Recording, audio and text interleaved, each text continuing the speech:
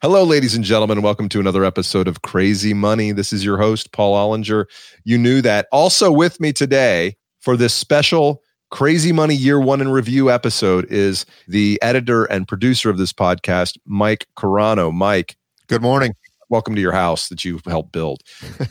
Mike is very important to the show for many reasons. One, because he takes out all the ums and ahs and makes the audio sound as good as possible given the rough natural resources with which he works. But he's also the person that inspired me to start this podcast. In fact, he tricked me into it, but I'm very glad that he did because I've had a great time this year. And what we're going to do today, Mike, is we're going to run through some of the many highlights that we both picked out from our favorite moments. Mike, we've talked to so many great people about what money means to them, what their money journeys were like. And it spanned the spectrum of everyday people to authors, to journalists, to academics, to people that I know and love intimately, including my wife and my dad. What have been some of your favorite parts of what we've done so far? One of the surprises that came out when I quit my job, I didn't think that you could relate to this feeling I had of just leaving everything behind and, being lost and just all of that. But then I heard you talk about it on 2 different episodes, and I was like, oh yeah, I didn't ever take into account that you might have felt the same thing. I just assumed it was blissful for you. Because I had saved money and I could more financial freedom. That's kind of the root of this whole thing. All my life, I'd fetishized money. Then I made enough money to retire, live the rest of my life without working. So I'm like, well, screw work. What am I getting from work? It's just a pain in the ass and it's stressful, et cetera. And so I bailed on work. And it was great for 3 months, as we'll hear a clip from Brad Klontz, the financial psychologist, talk in a few minutes. That was hilarious, by the way, when he nailed it like that. It was a great 3 to 6 months. And then after that, I was like, wait a minute, what am I doing? What am I doing with my life? And I never anticipated that. I had never heard anybody say anything like that I could remember. And that's where I started reading about money and retirement and happiness. And that's where I started writing about it, which is now in the form of a book draft.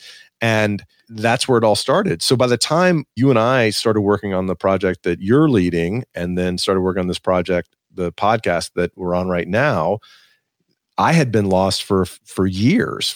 Now, as your work, many of your clients are ultra high net worth individuals and families, including billionaires. What kind of problems could billionaires possibly have, Brad? Right. Yeah. So once you hit a certain socioeconomic level, you cease to be human. Yes. And you no longer struggle with existential questions in life, like meaning, purpose, worrying about your children. All the problems are utterly erased if you get enough money. It's a really interesting issue. So really what I work with people around is the fact that it actually isn't true. And the world believes now that you should no longer have any problems and you have nothing to complain about. And if you believe that money is going to be the answer to all of your problems, I mean, God forbid you get a bunch of money, because all of a sudden it's like looking behind the curtain and seeing that there is no wizard. That experience of getting money and then sort of learning what you don't know. One of the reasons I started this podcast was because the experience I had when I made some money at Facebook, and I said, oh, I have enough money. I'm just going to not work. And shortly thereafter, I felt depressed and lonely and adrift with no identity whatsoever. Do you see that a lot with entrepreneurs and these kinds of families? People who sell their company and then all of a sudden have a lot of dough? Paul, that is the number one referral I get. Is it really? It's the number one person that I get who has had an experience exactly like yours. My guess is you had a fabulous first 3 to 6 months, right? It was awesome. Yes. Yeah, that's sort of the pattern, right? And of course, all your listeners too, you have a long list of things you would love to go do. Absolutely. And then what you don't really realize, though, is that effort you were putting in for you at Facebook was actually feeding a lot of psychological needs for you and emotional needs for you. And for a lot of men, too, frankly, it fills a social need for them that we're not necessarily great at filling outside of work. One of the biggest things cemented into my brain from your podcast, from your conversations with these folks, is really there is no such thing as retirement. You get joy from work. You get satisfaction from work. And I also think myself and probably most people have always thought, once I have this, then I'll have that. Yeah. We heard Turney Duff talk about the if-then syndrome, and I think it's very common with everybody. I'll be happy when I lose 10 pounds. I'll be happy when my bank account has 6 figures in it. I'll be happy when I'm recognized by the world for that. So back in 2012, I just got a big book deal from Random House. Mm-hmm. I was seeing my daughter or talking to her every single day. I got through Family Court. Me and my ex were getting along great. Mm-hmm. I'd made all of my amends. And I was sitting there on the couch and like, I'm not happy. Something is wrong with me. So I went to the computer and I Googled The Pursuit of Happiness because I wanted to know what it meant in 1776. What I discovered was happiness meant honor, integrity, how you live your life. And I'm like, what? It doesn't mean... But I have a Porsche. Right. Fancy cars and great vacations. Right. And I always thought happiness and pleasure were synonymous. Right. So on that day, I said, you know what? Fuck happiness. I don't even want to be happy. Mm-hmm. And I kind of made serenity my goal. Right. And ironically, since that day, I've never been happier. We talked to the author Ryan Holiday. We'll hear him in these clips talk about the importance of every day and appreciating the everyday. And it's like, no matter how successful you are, you're going to die and you won't be remembered. Second favorite quote in the entire show. One of the key grounding points of Stoicism is the concept of memento mori. Mm-hmm. And literally translated, remember you will die. Yes. So if we're all going to die, does any of this matter? No.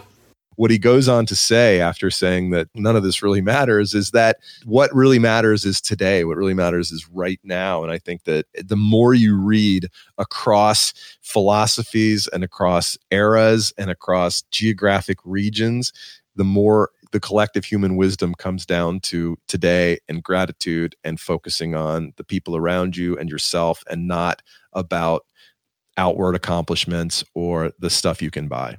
That idea of presence, if it helps you hit a 95 mile an hour fastball better, I think it's going to help you make it through an argument with your wife. I think that the skill is the difficult thing, and very few things are hurt by being more present as you do them. So you shouldn't argue with your wife over text. Is that what you're saying? Yes. Or, I mean, how often are you having a seemingly regular conversation that escalates to a serious conversation that escalates to a full-blown fight? You sort of walked into because you were, checking your email at the same time and wasn't quite paying attention to the slowly escalating body language or whatever. Yeah. Your podcast has really evolved from money won't make you happy to what is important in life. And, it's coming down to the basic things, social engagement and finding something that you enjoy. And it's really, really become spiritual and therapeutic for me. And I wonder if that's a direction you intended on, or if you just found yourself on that path, or... No, I started this because I was hoping to get more comedy gigs at the Ha Ha Hole in Knoxville, Tennessee. Good club. Yeah, no, I mean, I didn't intend for it to take on anything, but the more I started talking, the more it just became what it was about. And I mean, we had the first interviews with Jessica Ma in Los Angeles, and then at Dr. Drew's house on his couch. I had a father who was profoundly affected by the Depression. Certainly had food distress, but my father never forget that, and was pounding on me from the age of, I'd say, under the age of 2. And I remember him with this BS, but it really picked up around the age of 2, which is if I needed like clothing or something. First of all, they sort of spoiled me, but whenever I got things, there was guilt. Right. Like, oh, the kid that has everything. What are we going to do with you? They're like teasing me and guilting me. Right. And then when I needed clothing, my dad had this thing he would tell me, and he told me this story 1,000 times, and every time I believed him. He said, "Oh, you need shoes? Well, when I was a kid, walked through the snow in Chicago with holes in my shoes. They tell me a story about Chicago and the distress, and we lost everything. And then you can buy shoes, but tomorrow I'll be in the poorhouse. It's okay. It's all right. I'll be in the poorhouse. It's you can wave to me from the poorhouse. You can see me. I'll stand in the window." And he would tell me these elaborate stories about this place that I had constructed in my head. And this went on for years. That tomorrow was the end of the world. Yeah. And that I was going to cause some sort of financial destruction of the family. Your selfish need for shoes was going to my pull selfish down need for the anything. Penske home. My any need for anything was going to result in disaster, and I was specifically the cause of it. And then we interviewed Ron Lieber in New York City about how to teach your kids values through money. My favorite concept that came out of your book is something called the Land's End line. So let me just state right away that I've had no contact with Land's End about this. They haven't sent me any anoraks or whatever the other stuff was that they make.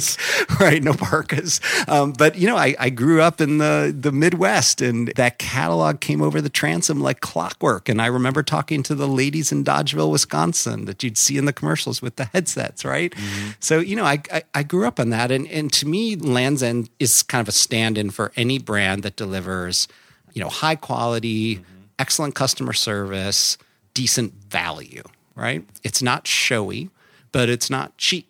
Mm-hmm. It's sort of straight down the middle. You're not going to see Land's End in any rap videos anytime soon. No. I'm not blinged out at the club in my Land's End duck boots.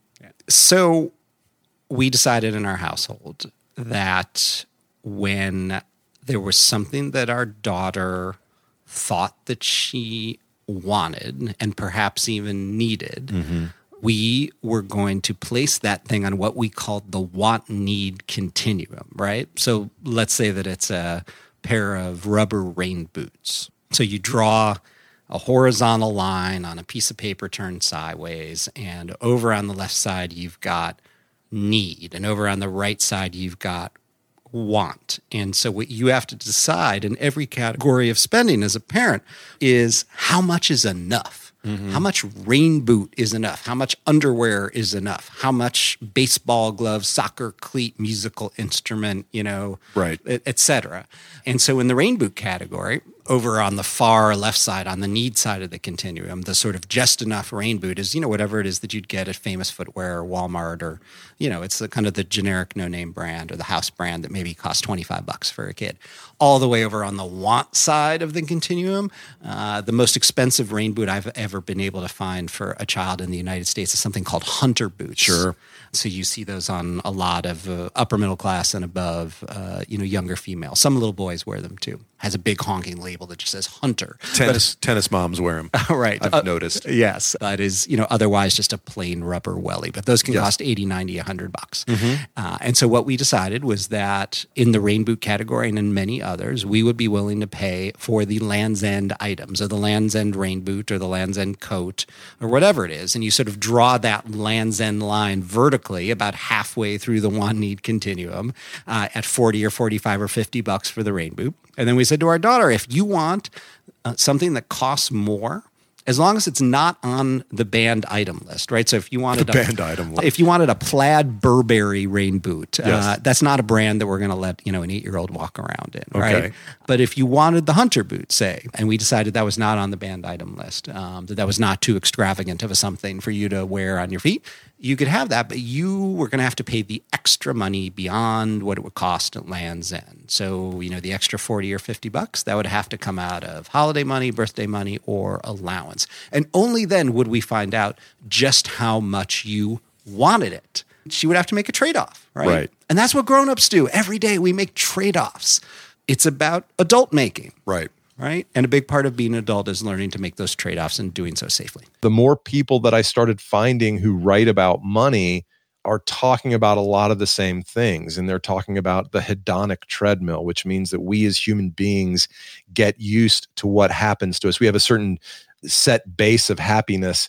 And if we win the lottery, eventually we're going to return to that base. And if we lose a limb, we're going to return to that base. Like, we're very good at compensating to keep ourselves alive, no matter, like, if something incredibly, quote, good or incredibly, quote, bad happens to us, we figure it out. It's the if-then thinking we talked about a minute ago. It's about understanding the things that lead to true happiness, past, by the way, you know, a certain subsistence level of income. So what are those things that make us happier? Being with friends, helping others, finding meaning in our lives, being good at something, having a place in the world where we feel comfortable. Those are the things that kind of matter. And once your kids have enough to eat and you're not worried about paying next month's rent, money and the additional millions of dollars doesn't make you that much happier, though it does lead us to answer, my life has more meaning the higher up we go and the more we have the opportunity to sort of luxuriate beyond the base necessities. Yeah. That's the best I can come up with is, yeah. Yeah, man. Well, touching on that, in the Laurie Santos interview, that monkey stuff was fascinating, finding out that even primates have this the grass is greener attitude. Laurie Santos is a psychology professor at Yale University. I'm sorry, I don't have her full title right now, but she teaches, among some other administrative duties that are very important, she teaches a class called Psychology in the Good Life, which is the most popular class in the history of Yale University. That our objective circumstances don't really affect our happiness that much. It's the circumstances we're comparing against other people. So it's not the amount of money you have that makes you happy. It's your amount of money relative to other people. And you see this in so many different domains. Like the quickest way to make somebody unhappy with their sex life is to tell them that other people in their age range are having more sex than them. You could be perfectly happy with your sex life, but you find out other people are having more sex, you're like, oh my God, my sex life is miserable. And that's true for sex lives. It's true for salaries. It's true for grades. It's true for how many parties you go to and so on. And so, the work we did with the monkeys show, the monkeys care what other monkeys are getting, and they won't like eating a delicious cucumber if they find out other monkeys have something more delicious like a grape. This is built in by many years of evolution, but, the monkeys don't have apps that are showing them what other people are getting in real time, and apps that are curated like Instagram to look more awesome than they even need to be, right? What I love about that monkey clip is it plays into one of the things that you see a lot when you read about money and wellness and happiness. And all of these things come back to the fact that our brains play tricks on us, that we are not good at predicting what will make us happy. And we as primates judge our happiness from a financial standpoint less on our absolute affluence than on our relative affluence. So people would rather live with less money around people who are poor than live with more money around people who have a little bit more than that. That fact blew me away. Brian Portnoy, who is the author of The Geometry of Wealth, what he's exploring in this book, what does wealth really mean? And what are the things that lead to true happiness? Why do most people invest? What are they trying to achieve? The answer is more. More what? I mean, okay. This is why economics and finance is mostly just a huge load of bullshit. Like, what is it all about? The basic utility function, it doesn't matter how fancy the math gets, basic utility function in economics is that more is better than less. And the world is just absolutely like their backs are breaking under the amount of stuff that we have. If being truly wealthy is underwrite a meaningful life, let's start with the meaningful part and then go to the underwriting part. The more of what comment, holy moly, does that echo around in my brain constantly. I always thought, I just need more. I need to make more. I need to get more of this. I need more of that. And it's just this never-ending process that leads to nothing. It's just accumulation of a bunch of junk. It's weight on your shoulders. Like when you told me I need to get rid of some of this clutter and get rid of some of these toys and some of this stuff that I have lying around, it's clutter and it's confusing and it's distracting. And we as people, it seems, inherently just want more stuff. We need to go get more. And maybe we've been taught that from companies marketing to us, but trying to get off that bandwagon is very difficult. Yeah, I think his definition of wealth was funded contentment. That very point of starting with the goal, he wrote a good bit about this. Start with the goal in mind. What does make you happy in life? Okay, Now what do you have to do in order to earn enough money to do that? Paul, that is a difficult question, to be honest, and answer. And it reminds me, you've asked your guests this a couple of times, and you've told me this. And you said you need to know what you want. And that one just stumps me, man. My brain just goes blank when you say that. No, honest to God, what do I want? Like, what do you want? I don't know what I want. And maybe I'm afraid to ask for it. Maybe I'm afraid to admit what I want. But that is such a tough one. What do you want? Well, I think my suspicion about you is similar to some of the things that I want. I think everybody wants to be happy. If they really boiled it, I want to be happy, or I want to be content, or I want to be absent of this voice in the back of my head that says, "You're wasting your life." Yes, check Facebook again. Check Facebook to see if there's an answer. I think that's what we want, and yet what we go about trying to salve those wounds or to quiet that voice by buying shit, by saying, "Oh, I'm going to get promoted to senior vice president of schmuckety schmuck over at this prestigious company." And we think that accomplishment or that recognition from the outside or that a certain amount of money and cool watches will quiet those barking dogs in our heads. And it's not the answer. I mean, honestly, it's okay to say, I want to do good work. And that's one of the reasons why retirement was such a mess, is like you're not doing anything. And part of this podcast is my desire. I want to do good work. I want to do work that's worth doing. And yeah, I'd like some people I enjoy it when people tell me it's helpful to them. I like it when I'm on stage and I make people laugh. Yeah. I want to do good work that's worth doing. I think you want to do that too. Of course. Although you're having a harder time admitting to yourself that you really want to do it. When you were working full-time at Facebook, and whatever satisfaction you got from that, between the bonding experience, being at work, bringing home money, whatever goals you were setting and achieving, and then in relation to this podcast and or stand-up, do you get the same satisfaction out of these two things, or is there still something that's missing? I think there's always going to be something that's missing, when we tend as human beings to overvalue the things that we don't have and to undervalue the things that we do have. And what I'm trying to cultivate is the ability to tell the difference and to value what I do have. So on one, you wish you could have kind of both. Like, it'd be fun to do this in sort of in a manner where there were kind of regular interactions with more people that I want to be around. Like if it was a regular job with a schedule. Well, maybe, like I think comedy, it'd be great if comedy was kind of like a 9-to-5 gig where, like if you could go, if become a writer. In last week's episode, which won't be in this best of, the Buddhist business professor, Dominic Holder at London Business School, in his book, he talks about the greatest gift we're all seeking is the ability to be ourselves. And I think one of the number one challenges of working in the corporate world is the fact that we have to wear work masks and we can't say what we really think and we have to keep our mouths shut. I found that to be crippling in the work world. And at a certain point, it kind of blew me up. Mm-hmm.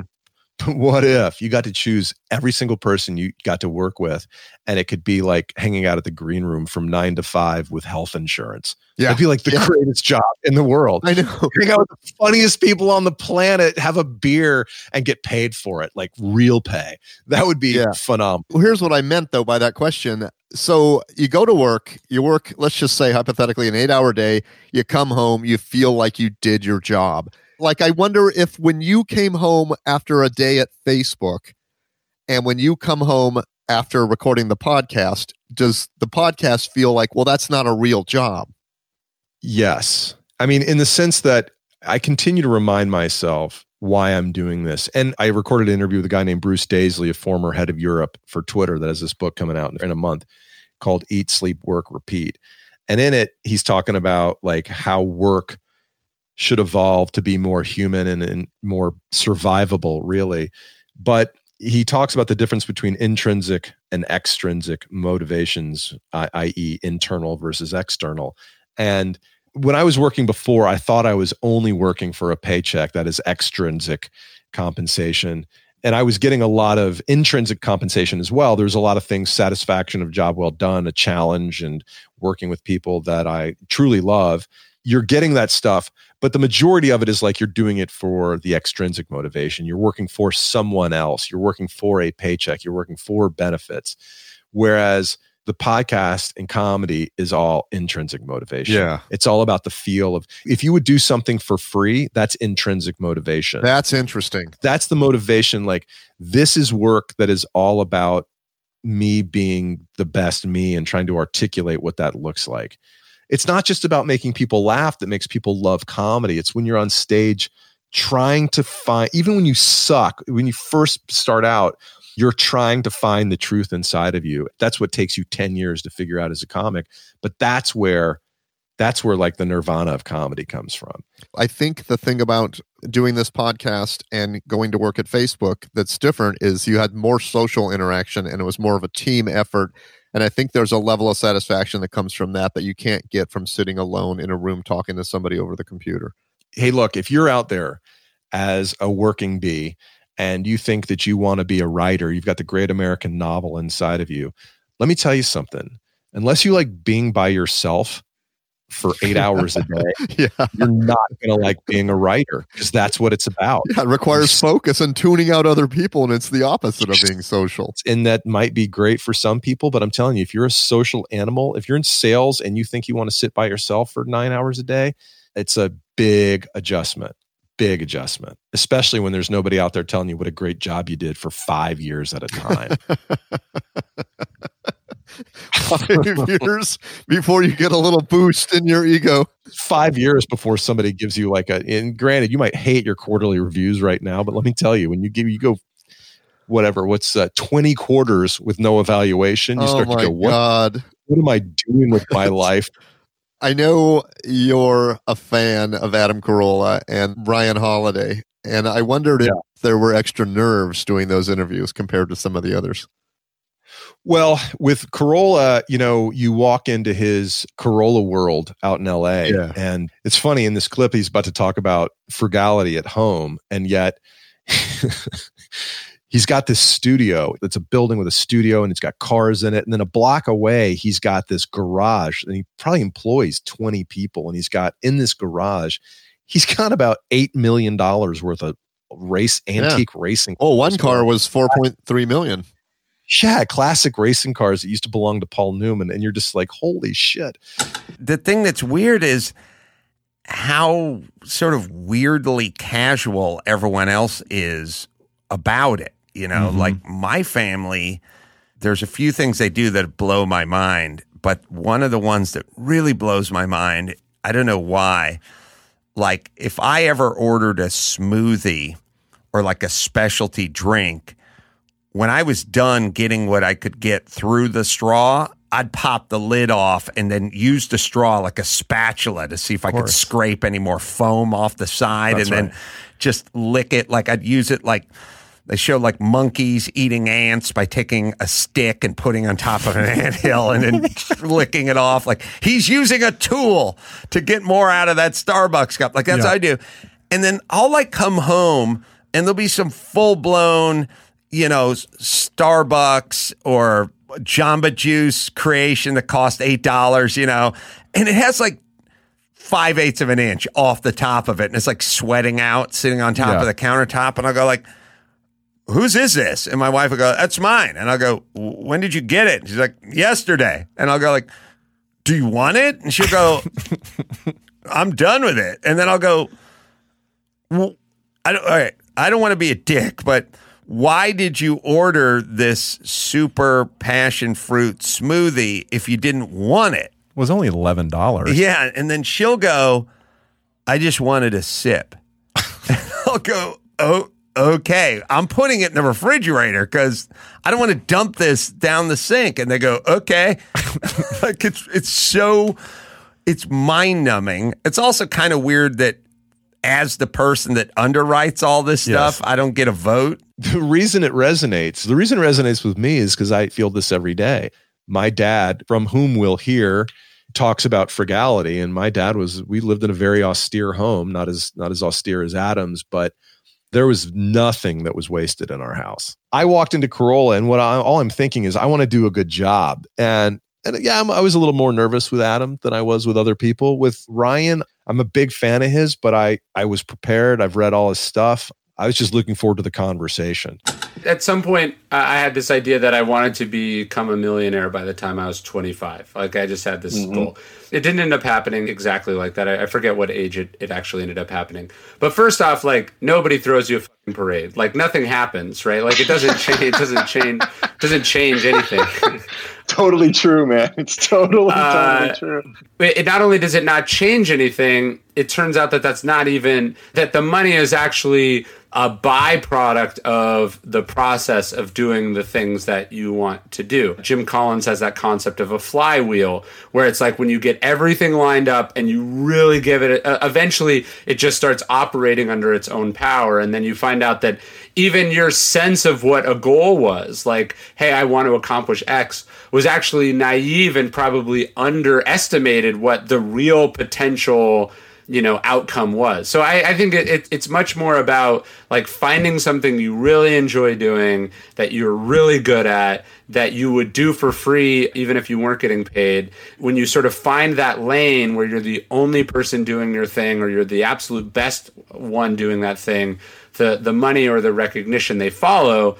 But the benefit of it is that you actually care less, because what you actually are excited about is that you keep getting to do the thing. on the one hand, I love meeting the authors of books that I've enjoyed. I love the opportunity to talk to celebrities like Dr. Drew or Adam Carolla. I love meeting Nobel Prize winners like Sir Angus Deaton, who we'll hear from in a minute.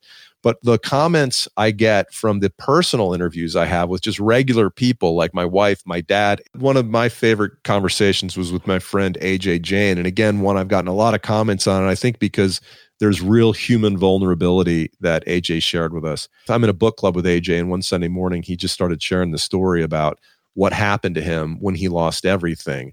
In a nutshell, his story is that he was a very successful marketing professor. He's got a bunch of degrees. He's got a PhD, and he was in the business world. And then a couple of things happened. He started his own company, and he borrowed money on his own credit cards, didn't take a salary. He had stock worth like $100 million at the top of the dot-com boom. And 6 months later, everything goes to shit. His marriage goes to shit. He owes $175,000 on his credit card. He loses his house, and he's trying to put Humpty Dumpty back together again. And, there is little things that I remember from that experience is, one night at like 11 o'clock at night, I realized that my son didn't have socks for going to school the next morning, that I needed to do laundry. So, I had to do laundry.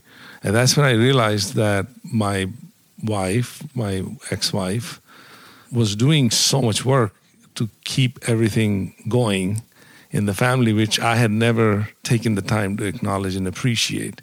And as I was going through all of those experiences, I remember there was a moment when my daughter said to me, "Papa, you're doing a good job being Papa." Mm. And that was a very touching moment. So all of a sudden, I had two consulting things going on, which started to bring cash in. Did you feel huge relief at that point, or were you? Yeah, it was. Let me tell you, when you have not had personal income come for a long while, yeah, I cried when I had the first check. I remember it. It was very emotional to go to the bank to deposit the check. I drove to the bank. I wanted to make sure that I deposited it. You were going to mail that one in? No. I drove. What was the emotion you were feeling? Just gratitude, man. I mean, it's just because both of them happened unexpectedly. And the thing is, the meditation outcome of not filing for bankruptcy became relevant in 2004 when, over time, this insurance company ended up hiring me to come on board. I ended up becoming an officer of a publicly traded insurance company. And if you have a personal bankruptcy in your record, that can never happen. The interview with your wife was just touching. The interview with your dad was just charming. And both of those interviews had me on edge the entire time because there's something at risk. You've got a deep-rooted personal relationship with both of these people. And then one, your wife, like, man, that's dangerous. That was real danger. It's real danger. And you can hear in this interview, you can hear in my voice that I was nervous. And maybe that just made it more real for people. Let's listen to that.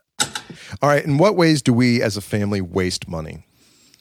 I know what I'm supposed to say. Let's have it. Come on, bring it out. Let's go. Well, okay. So this is what I've been told.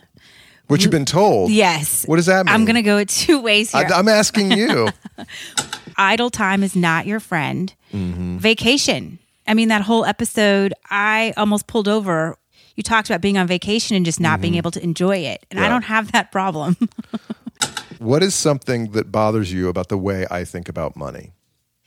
Honestly, 85% of the time, I feel so lucky because you are so much better at all of that than I am. 85% of the time. Yes. Well, I think because... That's like a B. That's like a... You know what it is because like doing this podcast and, you know, you are already obsessed about smoothies and money anyway. And this definitely exacerbated that. Doing the podcast has? Yes. When we were away this summer, I mean, you obsessed. Go to dinner.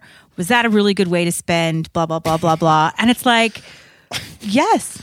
I think it was great. We were with friends and family. You make it sound like I'm not a fun person to go on vacation with. You're very fun if you're in the right mindset. And so it's tricky, but it's also, thank goodness you're funny. Does that answer your question? No, I want you to keep going. About what bothers me? Yeah, like why do you think 85% of the time, what's my mindset like? And then 15% of the time, what's my mindset like? 85% of the time, you are just really great about it. I don't have any issues at all. And I feel like we've come up with some systems that are pretty fair. I still probably get a pretty good end of the deal. And then the other times, it's just when you are all worked up in your mind and it kind of manifests with certain things. So an example would be cleaning out all the old towels we've had for 9 to 15 years. And the kids and I are doing something good by collecting them all. We're taking them down to the shelter. Mm-hmm. And when you walked in and saw the boxes, I have to tell you what's going on, because if you're surprised, it's not good. And so you walk in and you're like, what's all this? And I told you what was happening. And you were like, well, why did we buy this in the first place? And I just kind of looked at you and went what? By what? By the towels that you've had since we lived in LA. Or some of the... They still work. Oh my gosh. That clip with Stacy, I've had people a woman that I went to business school with reached out and said, this made me feel better about my own marriage because Scott's not nearly as big as an asshole as you are. And I was like, oh, okay. I just think I wouldn't say it's my biggest fear, but I have a fear of losing all my money. Like, I remember reading in history books, like, he died penniless. And I was like, that's the biggest tragedy to me, not just because you didn't have enough money to eat on your last few days, but because you were a fool, you squandered it. And to me, that just demonstrated such weak moral character that that's my big fear, that I won't have the discipline to preserve the incredible financial gifts that have come my way. I don't think it's moral weakness. I think, I don't know. This is too deep to go into right now, because I don't know what clips we can tie into this. I know which one we can play next. I want to play Yancey Sproul. This is also consistent with Adam's story about growing up broke. So Yancey Sproul, he's my business school classmate. We were suite mates our first year at business school. Then we lived together for 3 years in New York City as strapping young men, single, looking for love and professional success in the big city together on the Upper West Side. And Yancey grew up in inner city Buffalo in very rough conditions. From the time I met him, he was like one of the most ambitious, hardworking guys I knew. And I always admired him for that, because I think strivers can sort of see each other. We have Striver-dar that helps us identify each other. And he's now the CEO of a pretty big company, and he's just killing it. So I think his story of where he came from was pretty special. I would say we were working poor. Both of my parents, for the most part, had jobs. Some isolated instances where they didn't. We were check to check. We grew up in a community that was either working poor or on welfare. And so I grew up in a world where people struggled economically, and that was just life. Spent a lot of my time focusing on having fun and doing well in school so I can get out of that situation. Did you pick up a lot of stress from your folks in that environment? Absolutely. I think it's interesting to have the perspective now how circumstances have changed for me, but I still have a lot of that stress. But there was clearly a lot of stress when growing up in Buffalo, having the heat cut off is not very interesting. So we've had that happen a few times in the fall. Being evicted from an apartment because father lost a job, that's very stressful. So not being able to eat good food. There's clearly the lack of money and the lack of flexibility that provided us was the backdrop for my first 18 years, maybe a little bit longer, where it was just hard to do everything on, very limited income. As a person with money raising kids, I know this is a big focus for your new book and for the podcast. Is one of the bigger fears that you have is that your kids are not going to be motivated because they've got stuff? Yes, absolutely. It doesn't mean that I wouldn't be a more content person if I was less hungry. Mm-hmm. Maybe I'd just be a little bit mellower and have, just be like, you know what? It's not that important, and we'll figure it out. Would I be less happy if I was like that? When you're a parent, I can see the unique patterns of each of my kids, and I don't necessarily believe that either of them will be happier just because they achieve more success in their career. I wasn't thinking happier. I was just thinking more motivated. Like, what is going to get them off their butts to go out and make something or do something if it's not fighting against dad who wouldn't turn the air conditioning on? I mean, I don't think I ever overtly did that, but I do believe I went into business because I was a very practical approach. And this is partly generational because I think Depression era parents raise you to, hey, you're going to college to get a job. That's why you're going to college. And so you go, oh, okay, that's why I'm going to college. And I remember thinking, I really liked the theater when I was a senior in high school. And I was like, who studies that? Mm-hmm. I'm not going to get a job in the theater. And so I never considered the arts again until 1995 when I was at business school and told jokes at a talent show and then was like, I think I want to be a comedian, right? It does remind me a bit of how millennials are these days. In what ways? And not in terms of them needing status or symbols of status, but that they want to sort of be given their ultimate muse. Like, this is, immediately. I want to be whatever it is. They just want it immediately. And addicts are that way too. When you say they want their muse, meaning they want to find something that they want to do their thing without worrying about money, like there's above some of that, money? There's some of that somehow capitalism and money is some sort of a disdainful anachronism. Mm-hmm. But it's more than that. It's that I hear them all the time, like, I haven't figured out what I ultimately want to do yet. And Right. until I find that ultimate thing, right, I'm not even going to work. What? Well, the idea of starting somewhere and building up and finding and things leading and past, no. I see what you're saying. None of that. My dad used to say to me in college, he's like, my job is to make sure that you have a roof over your head and meals to eat. If you want to drink beer on the weekends, you can pay for it. So go get a job. Since we're on the topic of happiness and some degree of budgeting, let's jump to Sir Angus Deaton from Princeton, who is the co-author of a study that found, among other things, that above $75,000 in annual income, people don't experience any more happiness. But go to the most widely cited conclusion of this work, which I think is often misunderstood. And the conclusion is that people use, for whatever reason they want to cite it, that happiness caps out at $75,000 a year. Is that what you found, actually? Yeah, but it is happiness and not life evaluation.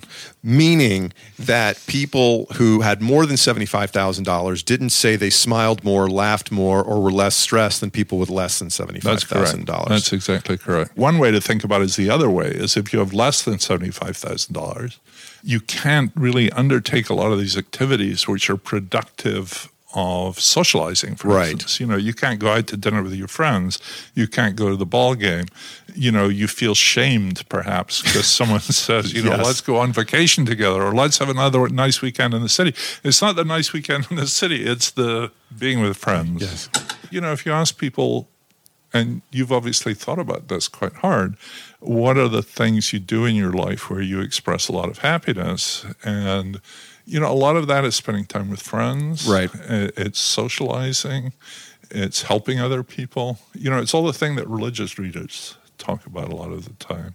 So maybe, the way to get high on the ladder is to have a lot of those other things so that you live your life in a way that you do feel good a lot of the time.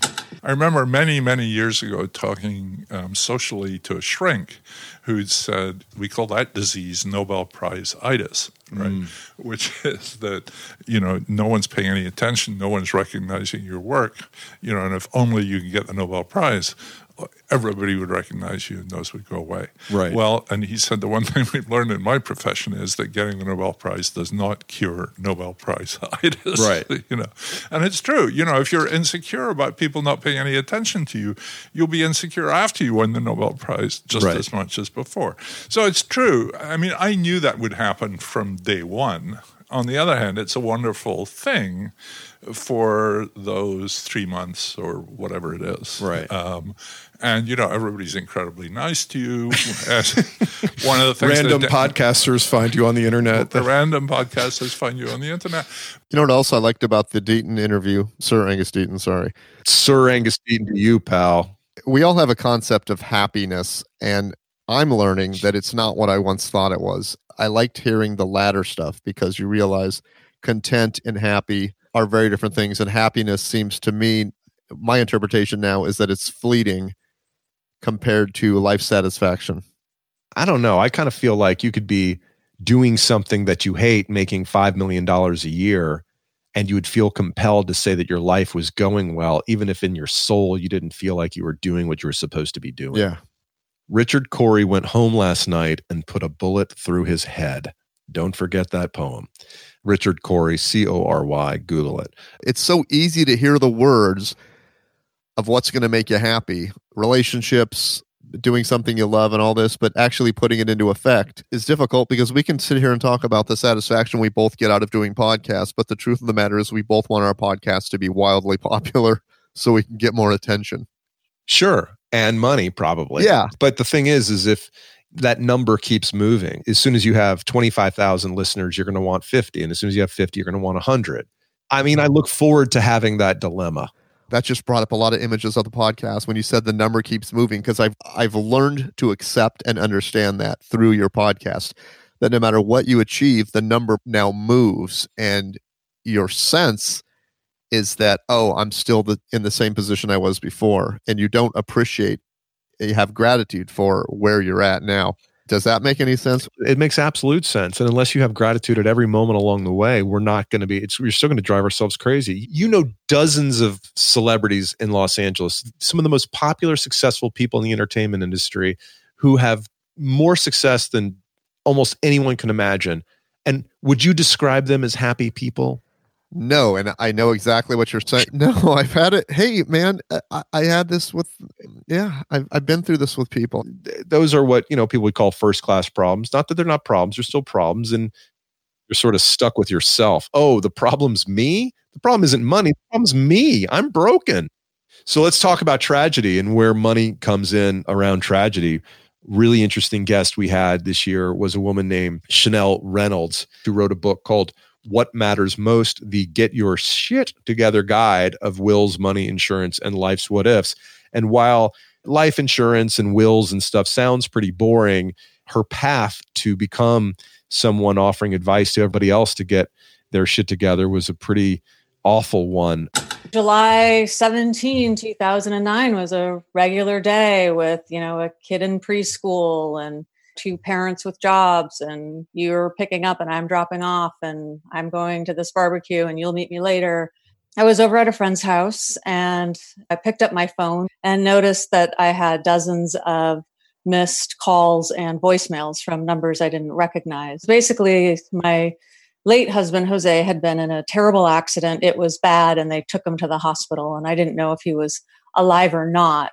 I made it there hoping that he was still alive, and the ER doc had said that there was basically a 50-50 chance. Whatever happened next, there were two paths, and I felt completely unprepared for either of them. And from that point forward, there was just a big confusion and grief and worry, and I was trying to stay in my body and be present and listen to what the doctors were saying. And then in addition to that, there were these questions that were coming like, where's your insurance card? And do you guys have your affairs in order? And what kind of insurance do you have? Is your son in a place? And what's the password to his phone? And so in addition to just trying to figure out what the hell was happening with my life, and there were a lot of questions that I didn't have any answers to. And having some answers then, even like the password to his phone, so I could get in and call some of his members of his family, like that would have been just one less thing I had to worry about during a unimaginably terrible time. I don't want to bring this podcast to a sad place, but today is the anniversary of my sister getting killed, so I'm a little distracted. And this reminds me of when she died. We didn't have anything together. And I remember the conversations with my dad, even a year to 2 years after that. And he was like, I don't have a will, and I never did this, and I never did that. And I just figured when I die, you guys can fight over the building. Oh, thanks, You Dad. need to take care of this stuff, man. You need to have that conversation with a man. You've got to, because I know the crazy shit that goes on in your family. It's going to be ugly. Get that. Of course it's going to be ugly, because right after she died, he just destroyed all of her information. He destroyed her driver's license, her insurance, everything. And my brother's wife was trying to pick up the pieces after that. And he's like, I need that insurance information. He's like, I shredded it. Yeah. You know, I mean, that was part of his grieving sitch. But you think about this, and you think about how many couples don't know simple things like the cell phone code. The same is true for your parents or your adult children. You never know what's going to happen, and you got to have your ducks in a row because life is crazy. So get that. I mean, we've all thought about clearing out our porn library so that no one finds that after we're dead. Well, she mentioned that. She mentioned that there's all kinds of personal stuff. You're right. She did. Toys. You're right. She did.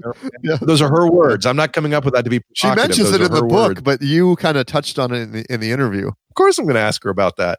But it's like, hey, look, you never know what's going to happen. And, you know, memento mori and all that stuff. So do your best to do the hard work now so that your heirs and the people you leave behind don't have to.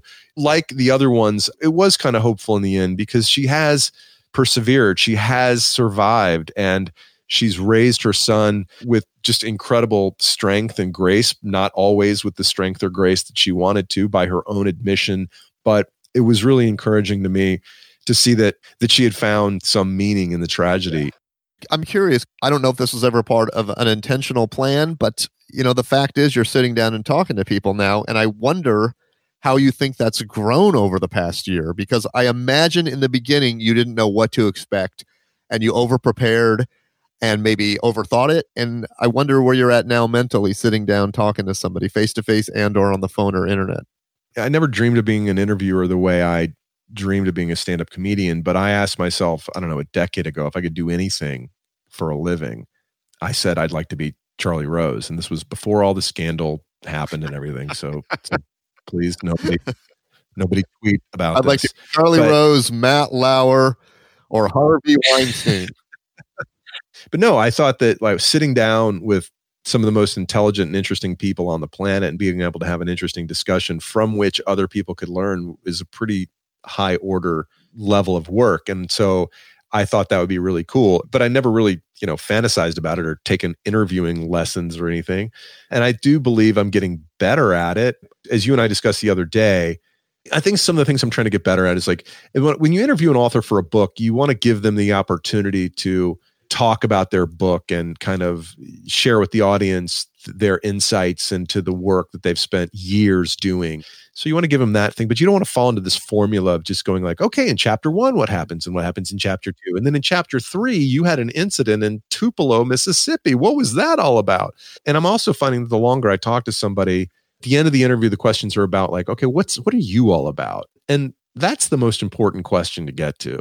What was the most enjoyable interview for you where you didn't feel pressure or you were actually able to get into a conversation? Is there something that pops out that you go, that was a nice conversation and I'm glad we recorded it? One of the things that sometimes happens is like what happened with Sir Angus Deaton in his office in Princeton is that we're talking, we have this hour-long conversation, and I'm not intimidated, but a little bit fanboyed. I'm like, hey, I'm talking to this kind of, famous academic guy who won a Nobel Prize. This is very cool. I was proud that he's a knight. Yeah. And an hour before I had spoken to the guy we're about to talk about, Peter Singer, who is in the world of international development. He's a monster. He's a big deal. And he's the most low-key person you'll ever meet. But I was thrilled to have both of those conversations that day. But as I'm finishing the conversation with Professor Deaton, after I turn off the recorder, he says, so you're a comedian. Have you watched the new Dave Chappelle special? And he's like, and what did you think of it? So there's a 77, I believe, year old man in a bow tie and a suit asking me how I felt about the Chappelle special. Great. And I was like, God, I wish I had recorded that. Peter Singer is the author of a book called The Life You Can Save. He wrote another one called The Most You Can Give. The New Yorker referred to him as the world's most influential living philosopher. He's a professor of bioethics at Princeton. He's a very interesting guy and was quite gracious to speak to me on that warm afternoon in Princeton, New Jersey. As I read your book, I started to think, and this is a horrible but perhaps natural response. As I'm reading this, and let's just say I do all this. Let's say I give away a third of my income. I was thinking to myself, what's the reward?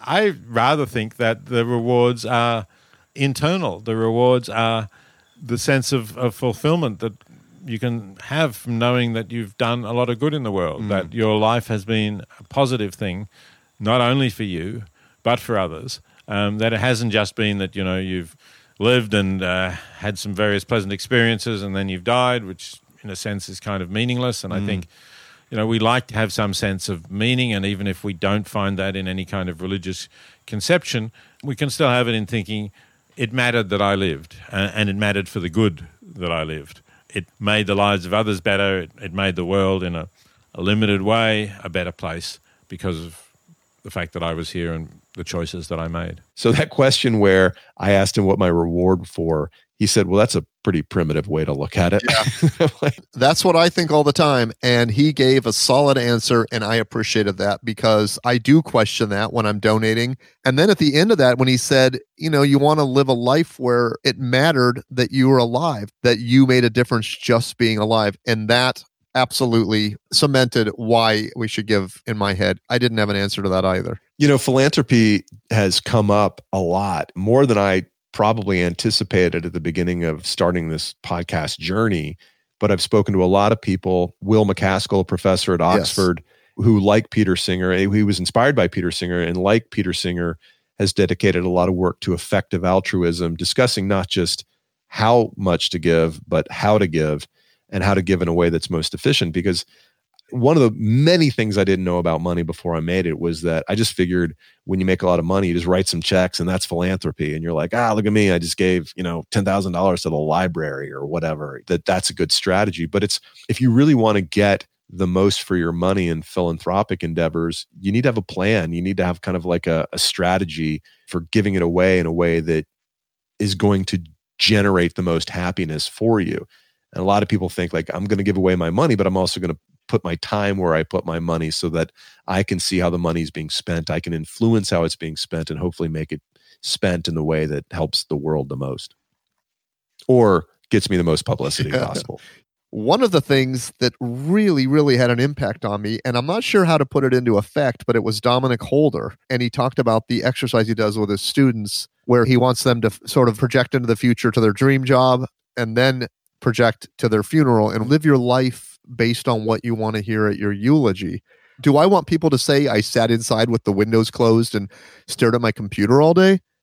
That's what I'm going to say. It's perfect. That's part of the overall lesson. It's that, again, making a conscious choice. And it comes back to what you were saying about Brian Portnoy. Making a conscious choice of how you want to live starts with, what do I want to get out of life and what role does money play therein? Not, I want to make the most money I possibly can. How do I gear my life around that ambition? Let's talk about Mike Norton from Harvard Business School.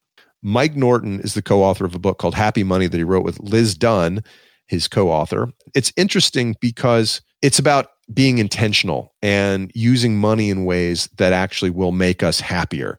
In this research, we looked at time use, and I think the lay theory is that millionaires have extremely different lives than the rest of us in terms of how they spend their time. And they don't really, actually. So they work kind of the same amount. They have the same amount of leisure. They sleep about the same. So they're not like a new breed of human once you become a millionaire. But what we do find is a couple of key differences. One is millionaires, when they engage in leisure, it tends to be more active. So they're exercising and volunteering and socializing. And regular folks' leisure is more watching TV and relaxing. And one reason for that, of course, is that regular people's jobs are more likely to be physically demanding. And so, after you work a 12-hour shift as a nurse, it's a little bit difficult to go home and go for a bike ride. Yeah, if you've been on your feet for 12 hours, you don't feel like hitting the treadmill. The other even bigger one is that millionaires have more control over their time. So when we ask, for example, at work, what % of the time are you doing things because you want to do them versus because someone told you to do it? Of course, millionaires more often are doing whatever they feel like, and regular folks have bosses, and they're doing what their boss is telling them to do. And that predicts happiness as well. This was a book co-written with Liz Dunn, who's at the University of British Columbia.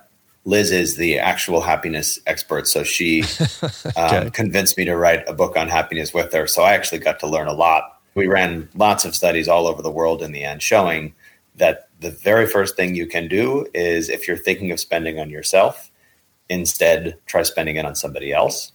The second thing you can do, which is also very simple, is it turns out that buying stuff doesn't tend to make us particularly happy. Oh, man.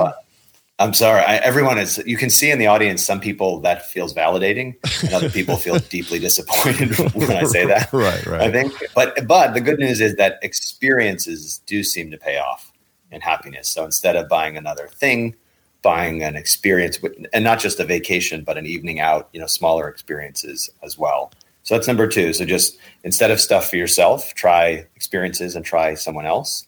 And the third big category, and this is research led by Ashley Willens, who's my colleague at HBS, is anytime you spend money, think about how it's going to affect your time. And if it's not going to affect your time well, do not buy that thing. There's so many guests that I thoroughly enjoyed talking to. And one of them was a guy whose book I had read, I think, a year before we even started the podcast. His name is Richard Reeves. He wrote a book called Dream Hoarders, which discusses the huge advantages enjoyed by the upper middle class in the United States. And I just found it really compelling because for so many years, this story has been the 1% is bad. The 1% is bad. Let's focus all of our ire and resentment toward the 1%. And Richard Reeves says, let's look at ourselves in the mirror. Let's recognize that it's not just the 1%. It's like the top 20% of the United States that has a lock on all the advantages, from the tax cuts to the spots at most universities. And he basically makes the argument that the United States is less socially mobile than even what we believe to be a rigid class structure, than like the one he grew up with in the UK. So along those lines, I have a pre-recorded question from my 8-year-old daughter who wanted to chime in and know where she sits in this whole thing. So this is Izzy Van Ollinger. Dr. Reeves, should I be penalized just because I have awesome parents? That's a great question. Should I be penalized for having such awesome parents? Well, first of all, congratulations on being awesome parents. And can I tell you that my kids are somewhat older than yours, and it's a long time since I've heard a sentence like that from the lips of my own children. So it's heartwarming. She read the script, and the bloopers will be at the end of this episode after the credits. So the answer is that no, if you have awesome parents, then that makes you very, very lucky indeed. As it happens, I had awesome parents as well. And I think that it's one of the reasons that I've been able to make my own way through the world and gotten where I am. I think that a huge amount of credit is to the kind of parents that I have. And so it's a great gift that you have the kinds of parents you have. But although it's hard for you to hear this at the age of 8, you didn't do anything to deserve them. They take a lot of credit for the way they're raising you, but you yourself just got lucky in the lottery of life to be born to such great parents. And you should be glad of it. You should seize the advantages that having great parents have. And most importantly, you should look after them in old age. They're not getting any younger. He has a PhD from Oxford, sweetheart. But don't make the mistake of thinking that it's your merit, that somehow you deserve the advantages you got from having awesome parents. You are welcome to them and they're a great gift, but you didn't deserve them. In the same way, someone who rolled a different number on the dice and ended up with parents who are less awesome for one reason or another and therefore really struggled, didn't deserve that either. And so if you end up slightly ahead of that person in school or somewhere else, don't think it's because you are better. Just recognize that actually everybody draws a different straw, and try to recognize that and try to support the kinds of things that will help that other child who is a bit less lucky than you. So all of us who are, I talk about how I grew up in an austere environment. I was very arguably a member of the upper middle class and had many advantages. Of course, the most important one was the fact that I was born to two parents who loved me, wanted me, were committed to educating me, and stayed together for 55 years. But there's no question that I won the genetic lottery, and I had 10 times the chances as somebody born 6 miles away in a different zip code to different parents. When it comes to somebody who knows who he is, I don't think there's anybody quite like my dad. My father is 92 years old. He is on track to turn 93 in April. He raised 6 kids as an engineer at Georgia Power Company here in Atlanta. I remember my dad, when we were in high school, like my mom had a car and then I think we had 2 other cars, but you beat up old used cars, right? And there was always these fights about who got to take the car to school. And, my brother needed it because he had basketball practice after school, and my sister needed it for something else and blah. And my dad was like, fine, you guys take the cars. I'm going to take the bus to work. And my dad would walk a mile to the bus stop with his briefcase and brown paper lunch bag and his tie and short sleeve shirt. He would walk to the bus stop and he would take the bus, and he just didn't give a shit. He was just like, it doesn't matter enough to me. He's the most humble servant, the most composed man I've ever met, because I just believe he knew who he was, and he didn't have any desire to have things that would impress other people or accomplish things that would impress other people. He was just there to live his life and be with his family. And as I think about purpose and, accomplishment and all this stuff, I think we'd all just be better off if we just acted. Yeah. like How did he him. become like that? Do you think And, it was the way he was raised, or do you think it was just in his genes? He's one of 7 children, and he grew up, his parents were relatively affluent in Mobile, Alabama, very Catholic. Faith is a very important part of his identity. I think he left the Deep South because there were some attitudes that didn't resonate with him. And so when he got home from the Navy, he didn't rush home to Mobile to join the country club and that kind of stuff. He never really felt any desire to be a part of society, I don't think. Was it humility? He's the most humble dude.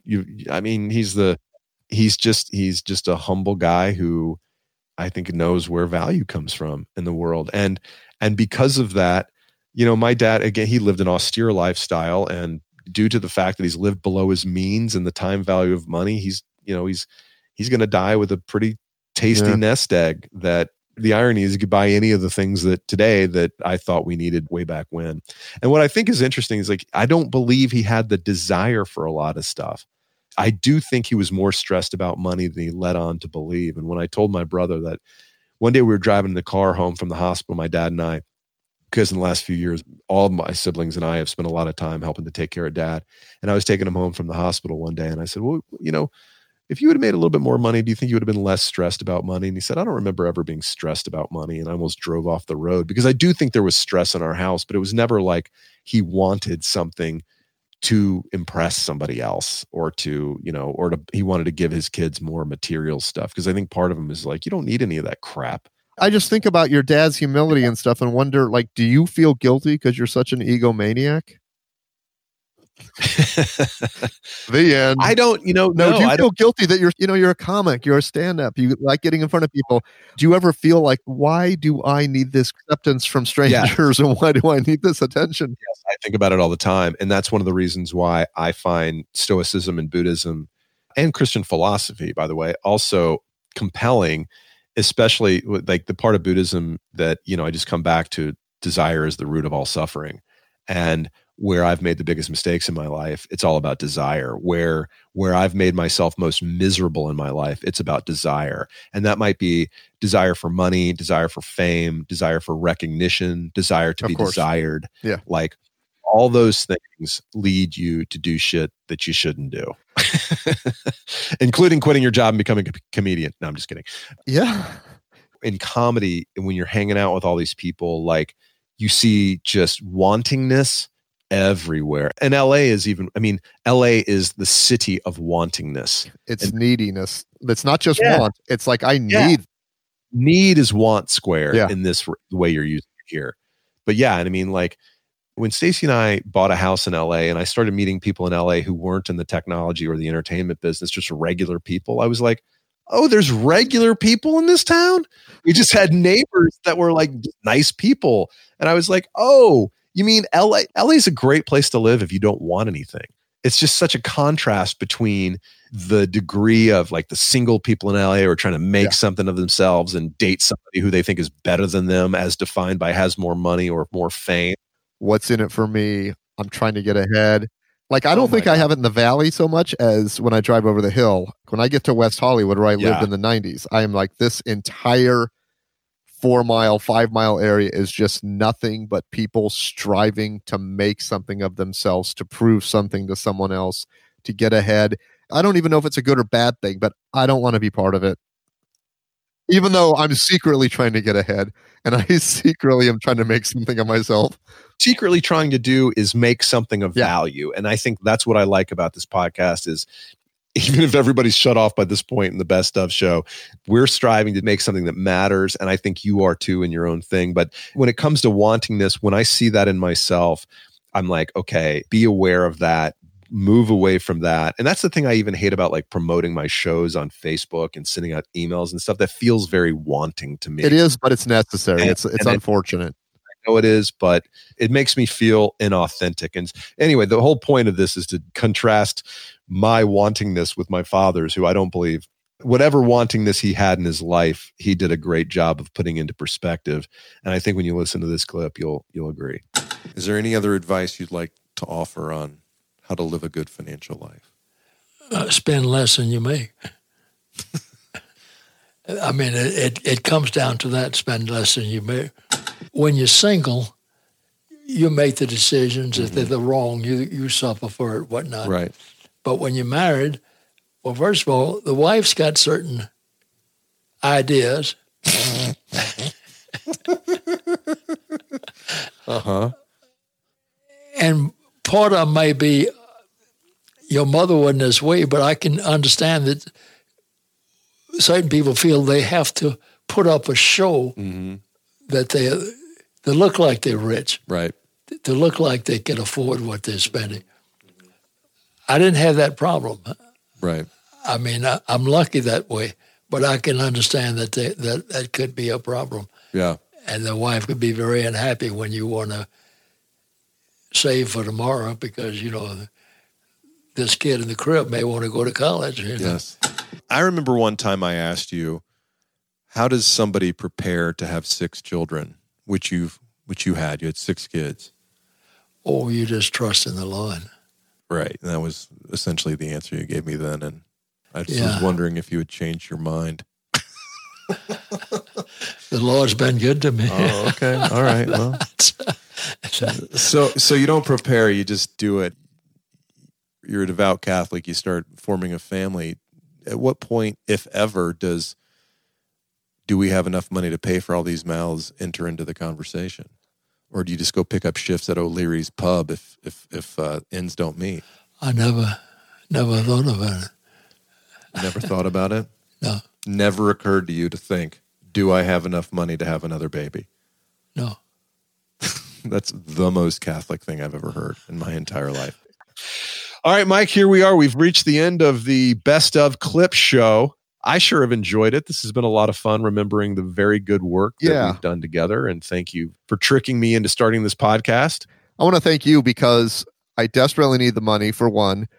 And I truly, from my heart, Paul, am thankful for this podcast because it really has been an amazing addition to me working on getting over my bullshit. This really has been an experience for me. It's stuff I would have never learned. There's stuff I've heard in your podcast, lessons I've learned that ring true in my head. I don't always adhere to them or take them into account when I make decisions, but a lot of times I do, and it's for the better.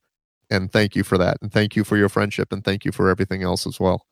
Well, I'm happy to be in your life and glad that it's headed in the right direction and look forward to what should the next year be like for Crazy Money? What should we try to accomplish? I think about the discussion we had a few days ago, and I really do think you wanted to make it more personal and just get down to the nitty gritty and have a conversation more than you read a book, you write these well-crafted questions, and sometimes it gets a little clinical, and I know you want to do something other than that, and I do think that's the direction to go. Just get right to the heart of it.